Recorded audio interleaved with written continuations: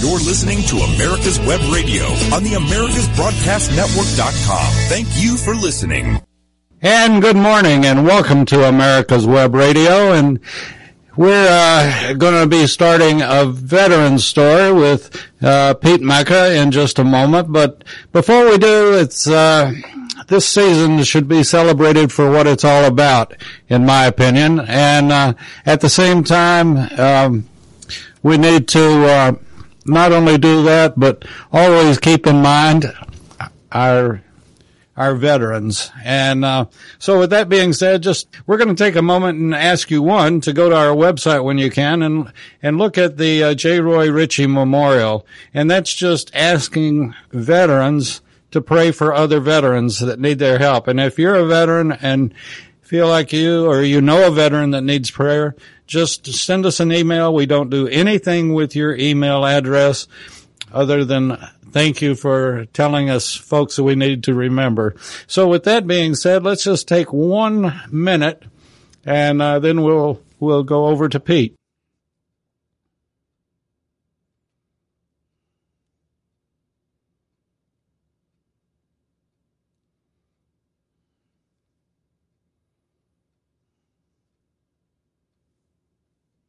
Okay, thank you, everyone, and amen. And we're now going to turn the show over to Pete, and he has got one great show lined up. This is going to be so interesting, and it's people we've all grown up with and loved over the years. So with that being said, it's all yours, Pete.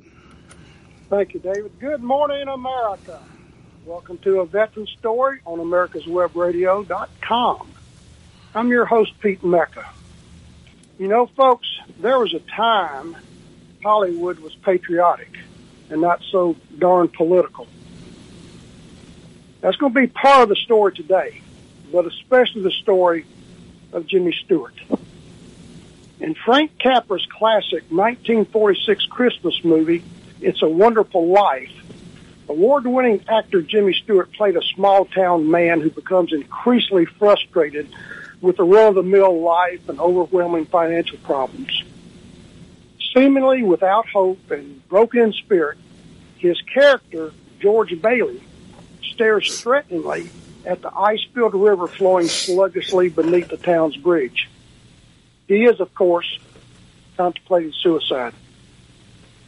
Suddenly, Angel's second-class Clarence Oddbody, played by actor Henry Travers, diverts the suicidal George Bailey from his own woes and plunges into the icy water, only to be saved by good old George Bailey. The rest, as they say, is cinematic history. But it's not the whole story. When Frank Capra attempted to cast Jimmy Stewart in the lead role, Stewart and his agent, Lou Wasserman, sat down with the filmmaker to hash out the details.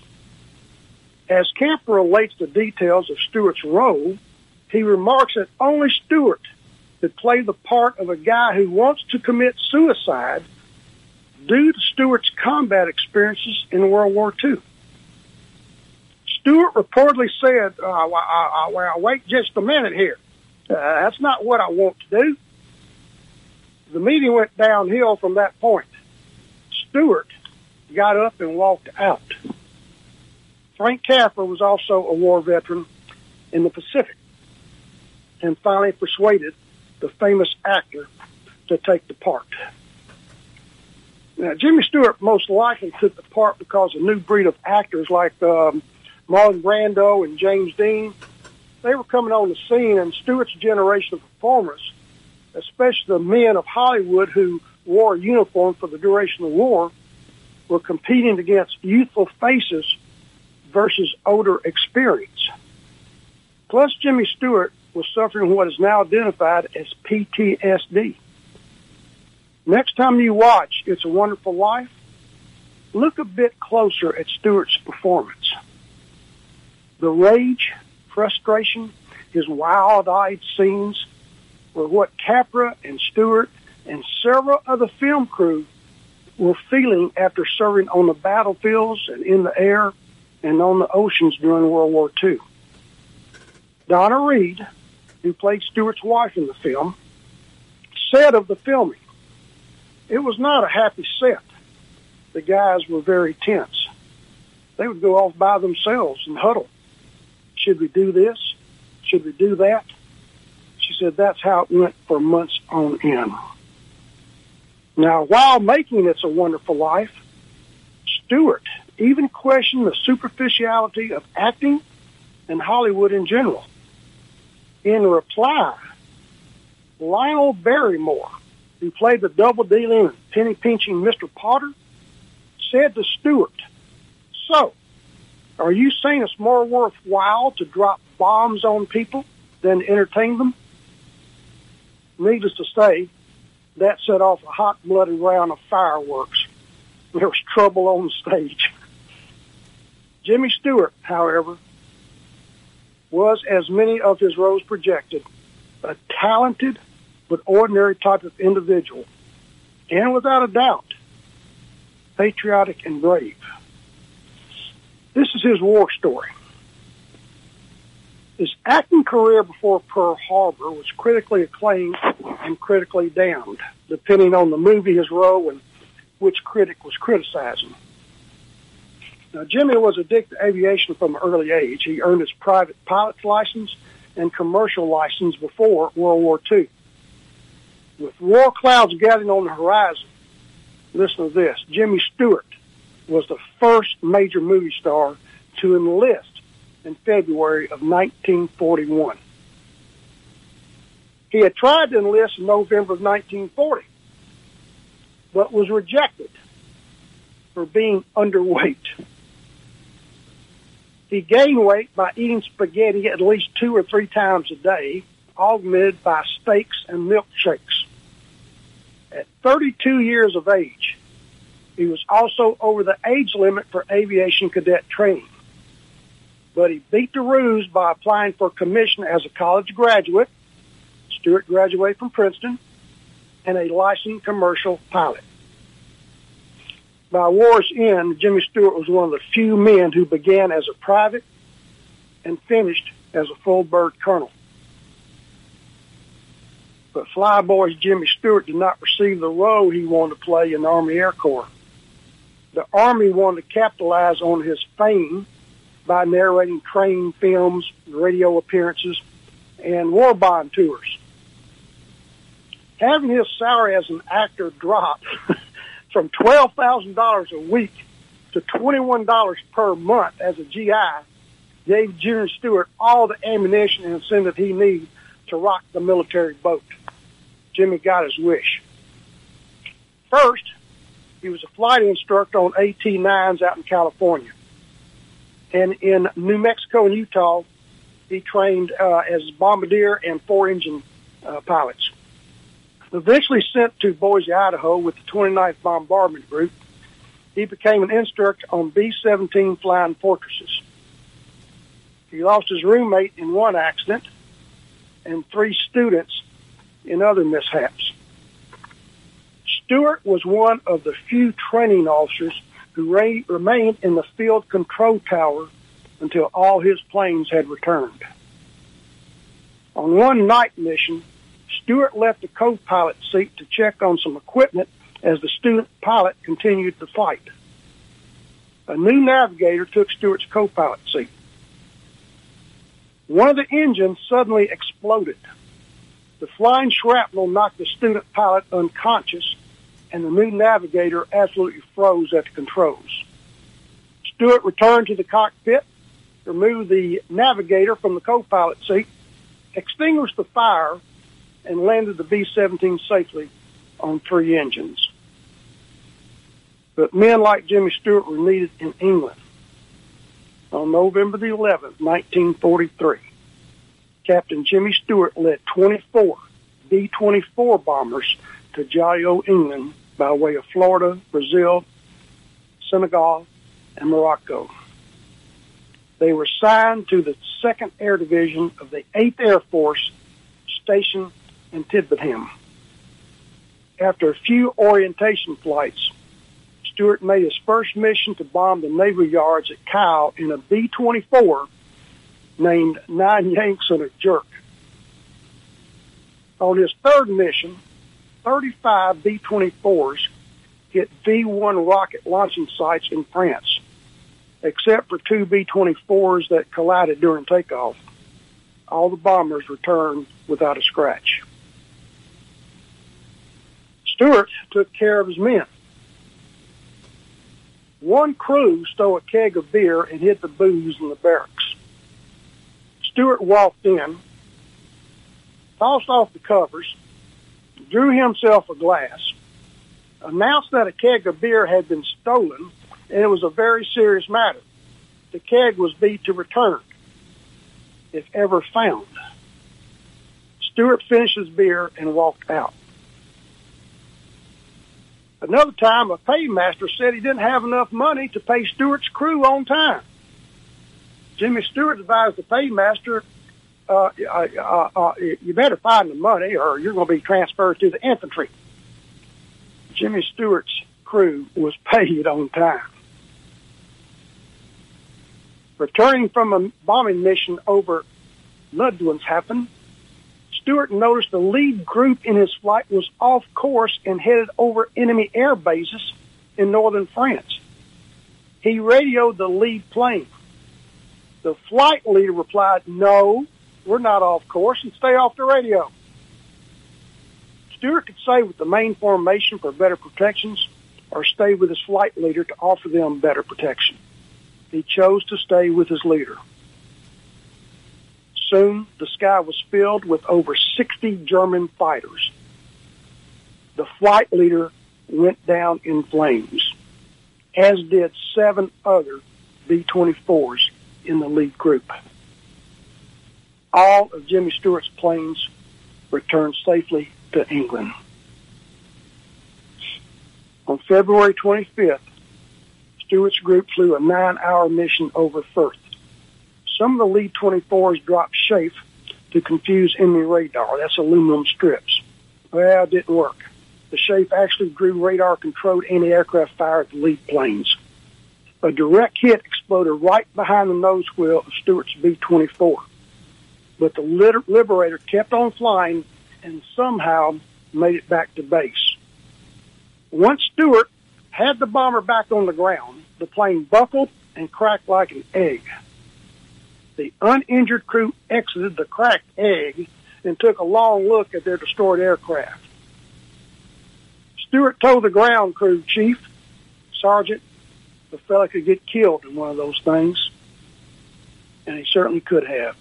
Folks, we're going to our first break. We'll return in just a couple of minutes with the rest of the story on Bombardier pilot Jimmy Stewart. This is Rocky Blyer, and I hope you'll make plans to join us on January 28th for Warriors for Hope. I'm thrilled to be a part of this virtual fundraiser for St. Jude Children's Research Hospital and Warrior to Citizen. These organizations do so much to support veterans, first responders, and families who've been touched by pediatric cancer. I'd also like to thank David Moxley and his show, David's Pick, here on America's Web Radio for supporting Warriors for Hope. And I know you'll want to join in and support this event as well on January 28th. So visit warriorsforhope.events. That's Warriors and the number 4, Hope.events. You can make a gift and reserve your seat for this virtual benefit. Again, that's Warriors and the number 4, Hope.events. Thanks for your support, and I'll see you at noon on January 28th. I want to thank Rocky Blyer for making that promo. He is a gentleman's gentleman, and many of you know him throughout the Atlanta area, and he's always willing to help. And Rocky, thank you very much for that. And we look forward to January the 28th, and quite an event. We'll be back right after a couple more messages. If you live to serve and want to make an even bigger difference, consider joining the U.S. Army. With training in fields like medical care, linguistics, and engineering, an Army career can amplify your efforts with humanitarian opportunities all over the world. Plus, you'll receive competitive pay and incredible benefits, so you'll be taken care of, too. Learn more at GoArmy.com. You're listening to America's Web Radio on the AmericasBroadcastNetwork.com. Thank you for listening. Okay, welcome back, folks. We're talking about World War II hero and movie star Jimmy Stewart. You know, his He was known for his sense of humor and his down-to-earth personality and his ability to lead and take care of his men. It made Jimmy Stewart one of the most admired and respected flyboys of the 8th Air Force. But war is a nasty business, even for Hollywood stars. He'd seen bombers blown out of the sky with many of his friends. He'd seen friends fall out of the bombers without parachutes. He said of war, fear is an insidious thing. It can warp judgment, freeze reflexes, it can breed mistakes. And worse, it's contagious. I felt my own fear and knew that if it was checked, it would infect my crew members. In April of 1945, Jimmy Stewart was promoted to colonel and made chief of staff of the 2nd Air Division. It was during this time, while waiting daily for his air crews to return, that Jimmy Stewart's hair started turning gray. You know, to research Jimmy Stewart's war experiences tell the story of humor and tragedy, of humanity, and the price of freedom. He returned to the States a hero, if hero is the right word to use. Jimmy Stewart was pale and sickly and sick at heart. He'd lost weight he couldn't afford to lose. He'd lost friends he'd never forget. Withdrawn even for a timid man like Stewart. He'd seen too much. He'd changed and was wondering if he could carry on, especially in Hollywood. But his movie career did rebound, and It's a Wonderful Life was part of that recovery. Later in life, Stewart was asked about his thoughts on World War II. He replied, "It's something I think about every day. It's one of the greatest experiences of my life." When asked if greater than his movie career, Brigadier Jimmy Stewart replied, "Much greater." Jimmy Stewart flew one more combat mission after World War II. I didn't know this, and I was just almost very, very proud of it. In 1966, Jimmy Stewart flew on a B-52 bomber as an observer over North Vietnam.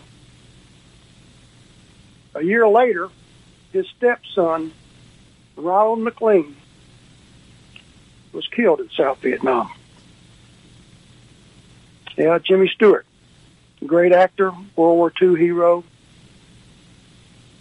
pretty much a man we all looked up to during his career, but he was so very, very human. A great gentleman, and he retired as a brigadier general from the United States Air Force. Yeah, there was a time when screaming liberals didn't infest Hollywood. There was a time when the Hollywood actors and actresses stepped up to the table and did what they had to do. You folks remember B. Arthur? Dorothy? On the Golden Girls? Yeah, B. Arthur served in World War II. She served with the United States Marine Corps for 2.5 years. Now, if you remember her roles, you can imagine this to be true. In her enlistment interview remarks, they described B. Arthur as argumentative, over-aggressive, but probably a good worker if she has her own way. How about Paul Newman? Oh, yeah, HUD. Yeah, good old Paul Newman. Oh, Blue Eyes. Paul Newman joined the Navy in hopes of becoming a pilot until his color blindness was discovered in training. Instead, he took the job of aviation, radio man, and aerial gunner. The future leading man of Hollywood and his air crew were assigned to be at Okinawa. But his pilot developed an ear infection, and they were delayed. It was an ear infection that changed cinematic history. Had Newman and his pilot gone when they should have, they would have likely been killed. The rest of their detail was killed. In 1946, he was discharged with a number of honors, including the Asiatic Pacific Campaign Medal, the American Air Campaign Medal, World War II Victory Medal, Good Conduct Medal, and a host of others. Hey, how about the old slugger himself, the baseball player Pete Rose? Pete Rose was in the Ohio National Guard. He served at Fort Knox for 6 months, where he was a platoon guide. Then he spent parts of the next 6 years balancing his baseball career with time as part of a reserve unit at Fort Thomas, where he was the company cook. How about old Rhett Butler, Clark Gable? You may have heard the story, but you may not know all of it. After his third wife, Carol Lombard, died in 1942 in a plane crash while she was returning from a war bond rally in Indiana, and by the way, she was the first woman killed in World War II in support of the war effort, Clark Gable was depressed, and he insisted on enlisting and ended up serving in high-profile combat missions. There's a rumor going around that he just did films, support films and training films, things like that. No, Clark Gable actually did go on 5 combat missions. He was awarded the Air Medal right after D-Day and the Distinguished Flying Cross. On one mission, the heel of his combat boot was shot off. You folks remember Gone with the Wind? I'm sure you do. You remember old Ashley Wilkes, played by Leslie Howard? Leslie Howard lost his life in World War II. He went down in an airplane that was shot down by a German fighter. The sad story is that British intelligence knew a German plane and German fighters were on the way to shoot down that plane. But they could not warn the pilot because they had found out about the attack because they had broken the German military codes. Good morning. And they feared that if they warned the pilot, the Germans would figure out that they had broken their military codes. So Leslie Howard went down in flames to prevent British intelligence from losing their most powerful asset in World War II when they broke the Enigma code. Okay, how about the rebel himself? Huh? How about good old Steve McQueen? He always played the rebel, didn't he? I mean, kind of guy that always action, in trouble, and stuff like that. Well, guess what? That was Steve McQueen. Steve McQueen served right after World War II. He became a tank driver for the Marine Corps in 1947. But, as we've discussed, the film star had a very rebellious streak during his tour. He was promoted to private first class in the Marine Corps, and he was reportedly demoted back to private 7 times, including once when he stayed out too long after weekend pass and had to be hauled back by the shore patrol. But he was also heroic. He saved the lives of 5 Marines when he pulled them out of a tank just before it broke through ice and fell into the ocean. Steve McQueen was discharged in 1950. Hey, folks, you remember the Twilight Zone? There's a story behind the stories. If you're a big fan of the Twilight Zone, then you might be interested to know that it might never have been created if Rod Sterling was never injured in World War II. The future writer was eager to enroll in the war to help fight the Nazis, but he was instead sent to the Philippines to fight the Japanese. He was put into one of the most dangerous platoons in the area, nicknamed the Death Squad, with a high number of casualties suffered in the group in combat. Sterling was lucky enough not to be killed, but he hardly came out unscratched. He was injured numerous times in battle, but more dramatic was the severe trauma he experienced by serving in such a violent area.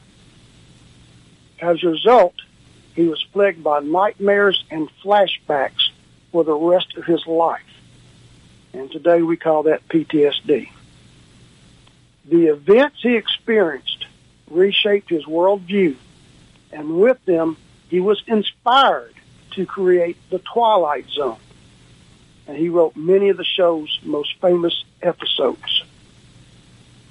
You don't think about things like that when you see a Hollywood actor up there introducing scary stories, that he was a combat soldier and suffered the consequences. How about the slugger, baseball player Ted Williams? He not only served in World War II, he was also involved in combat in the Korean War. The baseball player's first stint saw him as a fighter pilot and a flight instructor at the Naval Air Station in Pensacola. Although he was no longer on active duty after World War II, he did stay in the reserves and was called back to duty in 1952 and served in the same unit as future astronaut and future Senator John Glenn. And don't think his celebrity status let him sit back at a cushy desk job. Ted Williams flew a total of 39 combat missions, and he received an Air Medal for bringing his damaged plane back to base. In fact, he was so revered by Army higher-ups that when he turned 40 years old, General MacArthur sent him an oil painting and personalized it with to Ted Williams, not only America's greatest baseball player, but a great American who served his country. Your friend, Douglas MacArthur, General, United States Army. We're going to our second break, folks. We'll be right back. I'm your host, Dr. Hal. Every week, we come to you with the information that you need so that you will be prepared to advocate for your family and for yourselves when it comes to your health care. God forbid we get Ossoff and Warnock in the Senate, and the left gets what they want, which is a majority in Congress and the White House. First of all, health care will be more expensive. There initially will be a public option. The government will run it. They will be initially very inexpensive, and it will drive commercial payers out of the healthcare market. Then the choices will disappear. The only insurer out there will be the federal government, and that's when we get a single payer.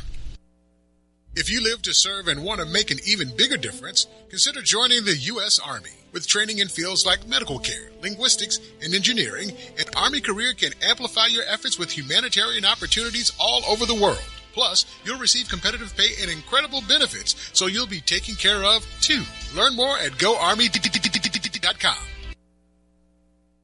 You're listening to America's Web Radio on the AmericasBroadcastNetwork.com. Thank you for listening. All right, folks, we're talking about Hollywood and their time in the military and in World War II. The Singing Cowboy, Rudolph the Red-Nosed Reindeer, the Easter Bunny, all those good songs from the Singing Cowboy Gene Autry.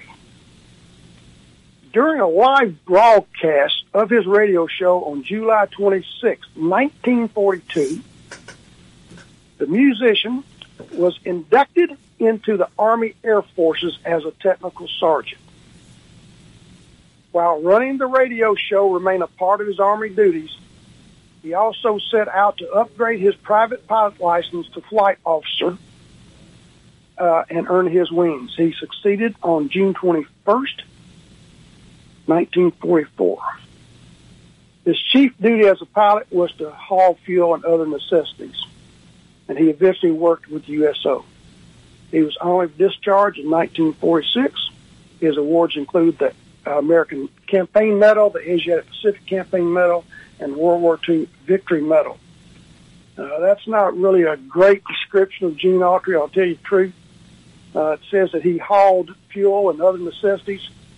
Well, he did so over the Himalayas, Huff as it was called. And at war's end, there were hundreds of American aircraft crash sites and their never recovered crews. It was a very dangerous job, but Gene Autry did his duty. Tell you another thing about Gene Autry, and I didn't even have this as part of the program, but I do remember it. Franklin Roosevelt's son, I forgot which one, he was a general. He was on his way home, and he kicked a soldier off an airplane so his dog could have a seat on the airplane. Well, the soldier was en route home to bury his father, who had passed away. There was a big stink about that. And the politics we're not going to discuss, but the pilot of that airplane was Gene Autry. Just very interesting to know that. All right, how about the man himself? You know him, Henry Fonda. The actor famously enlisted in the Navy with the quote, "I don't want to be in a fake war in a Hollywood studio." He served for 3 years, first as a seaman and then rising to the rank of lieutenant. He received a Presidential Citation and the Bronze Star. Henry Fonda. I'm not going to mention his daughter, Jane Fonda. Most Vietnam veterans don't like Jane Fonda. I can tell you that right now. You may remember Douglas Fairbanks, Jr. Well, as a lieutenant, junior grade in the Navy Reserve during World War II, Fairbanks was assigned to Lord Mountbatten's staff in England. It was an appointment that gave him access most reserve officers didn't have. As a result, he became extremely proficient in military deception skills. So, he used those skills to form the Beach Jumpers. You've probably never heard of the Beach Jumpers. The mission of the Beach Jumpers was to land on beaches and lure the enemy into believing they were the force to be worried about, when in fact the real attack unit was landing somewhere else. For his ingenuity, Douglas Fairbanks Jr. was awarded the Silver Star, the Distinguished Service Cross, the Italian War Cross for military valor, several French awards, and made an honorary Knight Commander of the British Empire. Ever heard of a guy named Bob Kinshaw? Yeah. Bob was better known as Captain Kangaroo. He enlisted in the Marine Corps Reserves in 1945, but according to one research I did, they say he never saw combat. See, there's been a long story floating around that Lee Marvin once said that he and Bob Keeshaw served together at Iwo Jima. But much like other myths, they said this one was false. They say World War II ended before either could take part. I don't know about that, folks. Most of the things I did research on, Lee Marvin was wounded in the buttocks on Saipan, and Captain Kangaroo did serve in the military during World War II, but to tell you the truth, with all the research I've done, I don't know if he was in combat or not. And that's a shame, because there are a lot of Hollywood actors and actresses who served in World War II who never got the recognition they deserved, and a lot of actors and actresses who didn't serve, but yet the propaganda coming out of Hollywood to promote their movie careers had them being like heroes in World War II when they never went overseas. So much for Hollywood. Remember Clint Eastwood?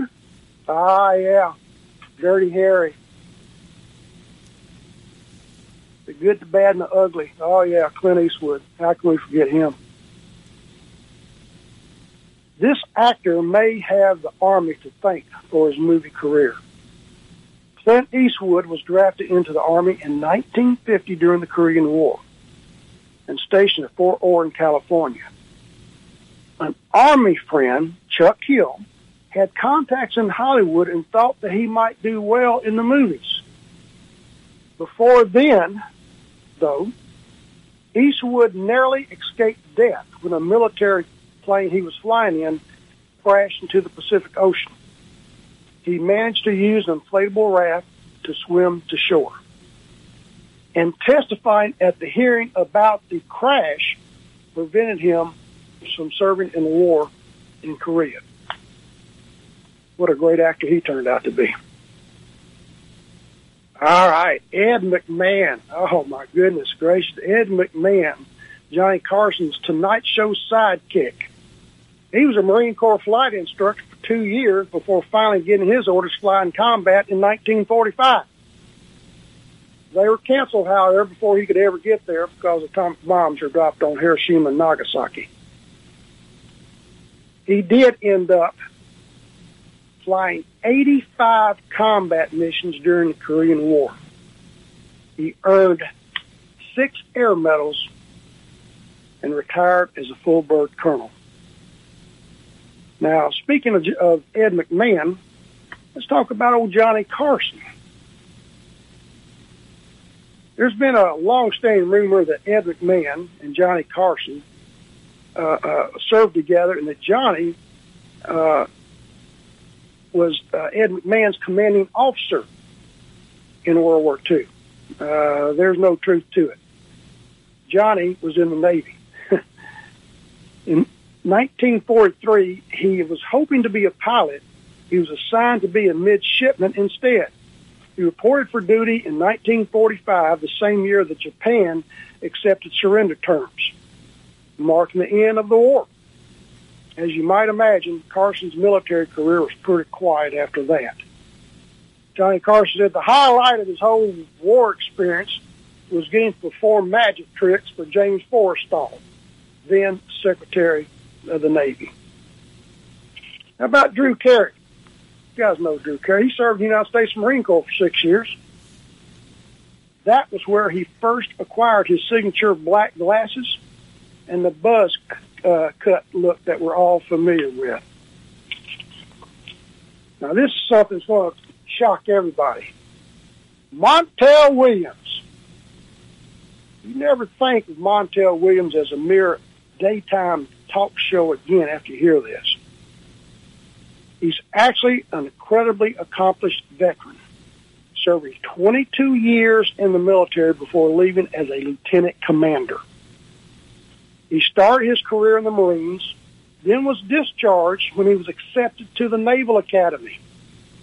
After earning a degree in general engineering there, he spent years as a cryptology officer, notably during the invasion of Grenada. He has a slew of awards and medals under his belt. Montel Williams. Think about that next time you watch him on TV. Most of the younger generation never heard of Glenn Miller, but the older generation knows about Glenn Miller. What a great orchestra leader he was. He wanted to serve his country in war, but they said he was too old at the time. He was 38 years old, and the Navy turned down his services. Now, the famous band leader and composer actually had to convince the Army Air Force to accept him by saying he wanted to lead a modernized Army band. And it worked. And his band would go on to do a weekly radio broadcast that was so successful, he was upgraded to a special 50-piece band that traveled all over the world playing for our troops. In England alone, Glenn Miller and his band gave over 800 performances. On December 15, 1944, Major Glenn Miller was on his way to Paris when his plane disappeared. Glenn Miller nor the plane has ever been found. How about the rough and ready guy, Charles Bronson? Oh, yeah. You know Charles Bronson for his role in The Magnificent Seven. Remember that movie? The Dirty Dozen. Boy, that was a good one. Once Upon a Time in the West. And, boy, he was really known for all those movies called Death Wish. But did you know he probably never would have become an actor if it weren't for the military? Bronson, whose last name was Butchkinski, if I can pronounce that right, but he changed that during the Red Scare of the 1950s just to protect himself. He grew up in poverty. Charles Bronson and his family was so poor that he once had to wear his sister's dress to school because there were no other clothes for him in the house. In 1943, during World War II, he was drafted into the Army Air Corps, where he started out working as a truck driver, but eventually became a tail gunner in a B-29.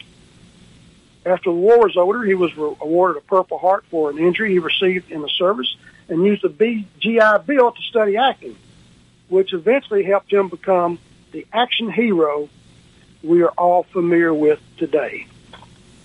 Well, there's another Hollywood dispute that I have to bring up. And it's interesting to me to go read one report and then see another report on an actor or actress.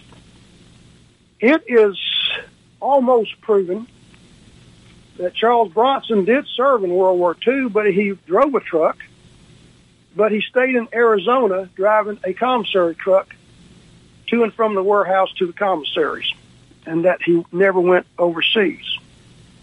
So is that the truth? Or is the truth that he was a tail gunner on a B-29? I tend to think that we'll never know the truth. Okay, here we go. Bang, bang, bang. Let's shoot them up good with our six shooters. James Arness, Matt Dillon. Oh, yeah, you remember him well. Do you know he played Marshal Matt Dillon in Gunsmoke for over 5 decades? The show spanned from 1955 to 1975, and then there were 5 more made-for-TV movies, follow-ups, shot in the 80s and 90s. Matt Dillon. James Arness, before he started acting, enrolled in the U.S. Army in 1942. He wanted to be a fighter pilot. A little bit too tall, though. He was 6'7", and there was no way that was going to happen. The maximum height for pilots at that time was 6'2", and if they were that tall, like Stewart, they ended up in bombers, and the shore guys ended up in the fighters because the cockpits were so small. So instead of becoming a pilot, James Arness served as infantryman. And we're going to our last break, and I will be right back with the World War II story of Matt Dillon, James Arness, United States Army. Ladies and gentlemen, boys and girls of all ages, join me, Roger B., every Tuesday at 1400 hours right here on America's Web Radio for the Locked and Loaded Show. We will talk about guns, weapons, ammo, gun accessories, prepping, and so much more. So be sure to join us every Tuesday at 1400 or 2 p.m. for Locked and Loaded on America's Web Radio. My name is Kyle Hayes, a motorsports student at Alfred State College. Every year, Alfred State students compete in the Great Race, which is a cross-country time endurance rally for vintage vehicles. As you can imagine, it's pretty costly. I'm asking for your help. Your donation can make it possible for these students to live their passion and promote the vintage automobile industry. Please visit our site at give.alfredstate.edu and search Great Race to learn more and help us reach our goal. Thank you. This is Rocky Blyer, and I hope you'll make plans to join us on January 28th for Warriors for Hope. I'm thrilled to be a part of this virtual fundraiser for St. Jude Children's Research Hospital and Warrior to Citizen. These organizations do so much to support veterans, first responders, and families who've been touched by pediatric cancer. I'd also like to thank David Moxley and his show, David's Pick, here on America's Web Radio for supporting Warriors for Hope. And I know you'll want to join in and support this event as well on January 28th. So visit warriorsforhope.events. That's Warriors and the number 4, Hope.events. You can make a gift and reserve your seat for this virtual benefit. Again, that's Warriors and the number 4, Hope.events. Thanks for your support, and I'll see you at noon on January 28th. You're listening to America's Web Radio on the AmericasBroadcastNetwork.com. Thank you for listening. Okay, folks, we're back talking about Sheriff Matt Dillon, James Arness, who served in World War II with the Army as an infantryman. Well, he couldn't be a pilot because he was 6'7". He was too tall, so unfortunately, his height made him a good candidate for one of the most dangerous jobs. He was walking point most of the time. He was one of the first off the boat to test the water depth for the other men and look out for enemies, leaving him to be the first target. About a year after his entry into the service, he was on a place called Anzio Beach in Italy. He was severely wounded on Anzio Beach, especially in his right leg. Now, I'll get back to that in just a minute. But on the upside, his time in the hospital led to his work in television, eventually. While he was recovering, his brother came to visit him and encouraged him to study radio drama. After he returned home from service with a Good Conduct Medal, Purple Heart, Bronze Star, and several other medals, he got a job as a disc jockey in Minneapolis, which is where he finally decided to try his luck as an actor in Hollywood. Now, that said and done, Arness was hospitalized for a long time. He was very seriously wounded on Anzio Beach. Now, if you remember in Gunsmoke, his deputy, Chester Good, was played by Dennis Weaver. Dennis Weaver, of course, acted like he had an artificial leg, and he limped around the stage and the studio and on the show all the time as Chester Good, James Arnett's Matt Dillon's deputy. Truth is, Dennis Weaver was only acting. Of course, he didn't have a bad leg. James Arness, however, had a limp for the rest of his life. It's not noticeable very much in the TV series Gunsmoke, but every once in a while you can see a little limp in his walk. The truth is really, really strange sometimes. All right, let's get to, this is, of course, a little bit after World War II, but interesting little tale about the great guitarist Jimi Hendrix. Remember him? Man, he could play the national anthem on the guitar like nobody else. Hendrix joined the Army in 1961, but it wasn't necessarily by choice. After being caught stealing cars in Seattle, the police gave him a choice. They said, Jimmy, you can join the Army or you can go to jail. Well, Jimi Hendrix joined the 101st Airborne Division, Fort Campbell, and he served 1 year before being discharged. The musician claimed he parted ways with the Army after a parachuting accident, but that's not quite true. Jimmy claimed to the military that he had homosexual tendencies, and it was all a lie. He made the story up to get out of the service to focus on his music career. The great guitarist, Jimi Hendrix. Ever pick up a Playboy magazine? Remember Hugh Hefner, the publisher, the owner? Playboy Mansion, Hugh Hefner? Well, before becoming a publishing titan, he enlisted the Army in 1944 during the war as a writer for the military newspaper. He was stationed at Fort Adair in Salem, Oregon, and Camp Pickett in Virginia. And he would draw comics for the Army newspaper. It wasn't all desk work, though. During his 2-year tour, Hefner won a sharpshooting badge in basic training. Now, where he came up with the idea of Playboy magazine, I have no idea other than he did enjoy the pictures of Marilyn Monroe, and that was his first centerfold. All right, well, we're going to talk about a veteran that you have never heard about, yet you have seen him in movies and on television many, many times. The veteran's name is Bugs Bunny. Really. Warner Brothers produced a cartoon called Super Rabbit, where Bugs says, "This looks like a job for a real Superman," then jumps into a phone booth to presumably change into his Superman costume. When he emerges, though, he's in a Marine's uniform singing the Marine's hymn. The Marine Corps loved the homage so much, they officially inducted the fictional rabbit as a private, even producing real dog tags for him. Bugs Bunny was officially discharged at the end of World War II as a master sergeant. You folks remember David Niven, the English actor? Though living in Hollywood when the war broke out, World War II, David Niven traveled home to Britain, to rejoin the Army. He had served in the British Army during the 1930s. Besides making films for the war effort, Niven took part in the invasion of Normandy. He eventually advanced to the rank of lieutenant colonel.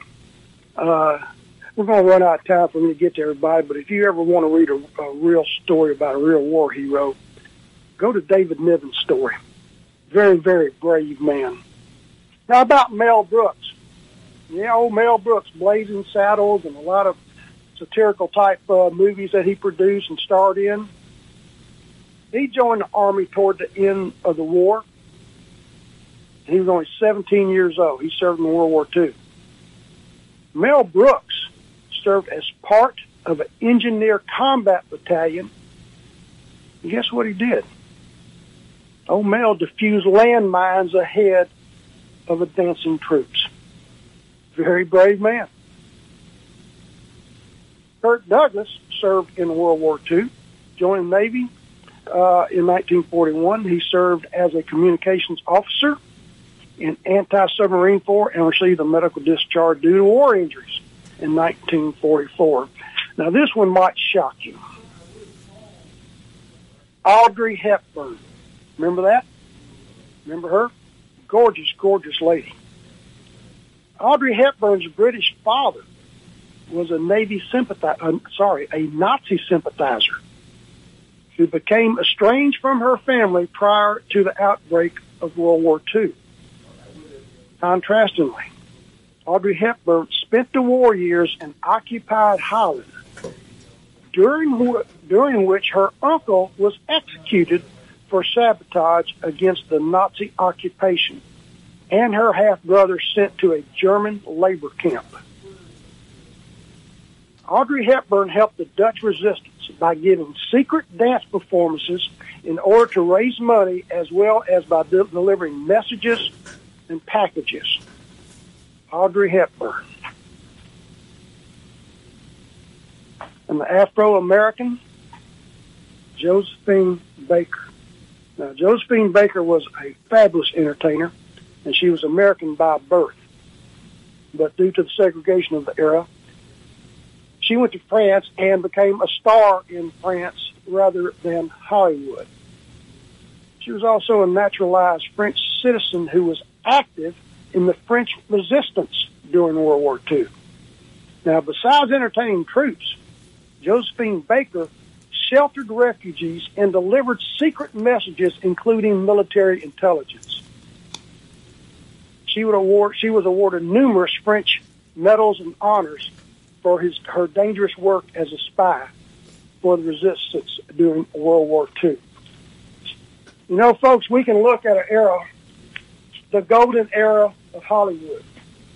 I don't think there was any time during that era where people said, they're communist sympathizers, or there may have been one or two, especially during the Red Scare of the 50s, but during World War II, there wasn't very much criticism of Hollywood because most of the people joined. They did something patriotic. They paid their dues. If the ladies couldn't serve in uniform, they entertained the troops. Like Carol Lombard, who was Clark Gable's wife, died in a plane crash. So many people from Hollywood did their duties. Sophie Tucker, she was a little bit older, but she used to entertain the boys who were headed out to the Pacific. She used to say that it may be snow on top, but still fire in the furnace. She was a pistol. There are a lot of boys who dance with the stars from Hollywood at the canteens before they went overseas in World War II out in California.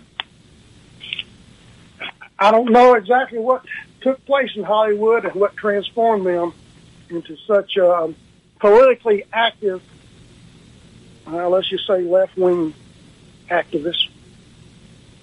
I do not know if we could get that kind of patriotism and volunteers if something like World War II happened again out of Hollywood. And by the way, Hollywood, they're having a tough time right now. Nobody's going to movies. Not many movies being made. A lot of the actors have gone to foreign films, and I've watched some of them. The acting and the films are not as good as they used to be. So pandemic's taking its toll, even on the Hollywood actors. There were others, too, who served and need to be mentioned. The list is long, long, long. So many guys lost their lives in World War II who were up-and-coming actors, and we never knew their names because they went down in flames or they were killed on a beach out in the Pacific Ocean. You know, folks, I'm going to say this just once. My uncle, one of my uncles, served in World War II. He was with the United States Marine Corps. My uncle went on an island with 200 Marines, and he was one of 7 that got off alive. He had nightmares and PTSD for the rest of his life. It was not identified back then, just like Jimmy Stewart. They just didn't know. They called it combat fatigue. Yeah, they were fatigued, all right, mentally and physically. My uncle tried his best. He became a contractor, a builder. He told me right after I returned from Vietnam. It was the first time he ever talked to me. He said, Peter J., that's what he called me, Peter J. He said, I'd like to talk to you about your service in Vietnam. He said, you're the only one I can talk to because no one else was in combat. You know, I was in combat with the Marines out in the Pacific. I said, I know that. And thank you for your service. But he said, I remember it every day of my life. Every night, I still have the nightmares, just like Jimmy Stewart did. And for whatever reason, my uncle ended his life with a bullet to the brain in the 60s. So did the commander of the USS Indianapolis that went down in World War II. War is a nasty thing, folks. It doesn't matter if you're a Hollywood star or if you were a soda jerk serving Cokes in a drugstore Pete, I want to interrupt cafe. Quickly. Yeah. Well, let me finish with this, David. For those of us who made it home from war, we are changed. The beast called war changes everyone. You cannot escape nor avoid the memories nor the nightmares, but we are alive. And yes, folks, it's a wonderful life. Merry Christmas, everyone, and have a safe New Year. Go ahead, David. Okay, I just want to remind everybody to get out and vote here in Georgia. This is so important. You know, we've got baby killers running for office. One of them calls himself a reverend. I don't understand that. They also they will disarm the army and they will disarm our military, and they will also ruin the economy and our medical system. So it's so important to get out and vote for Kelly Loeffler and David Perdue. You have until the 5th of January, but do it before then. And we'll be starting our next show very shortly. Stay tuned for a couple of messages, and we'll be back with It's Your Estate. You're listening to America's Web Radio on the AmericasBroadcastNetwork.com. Thank you for listening.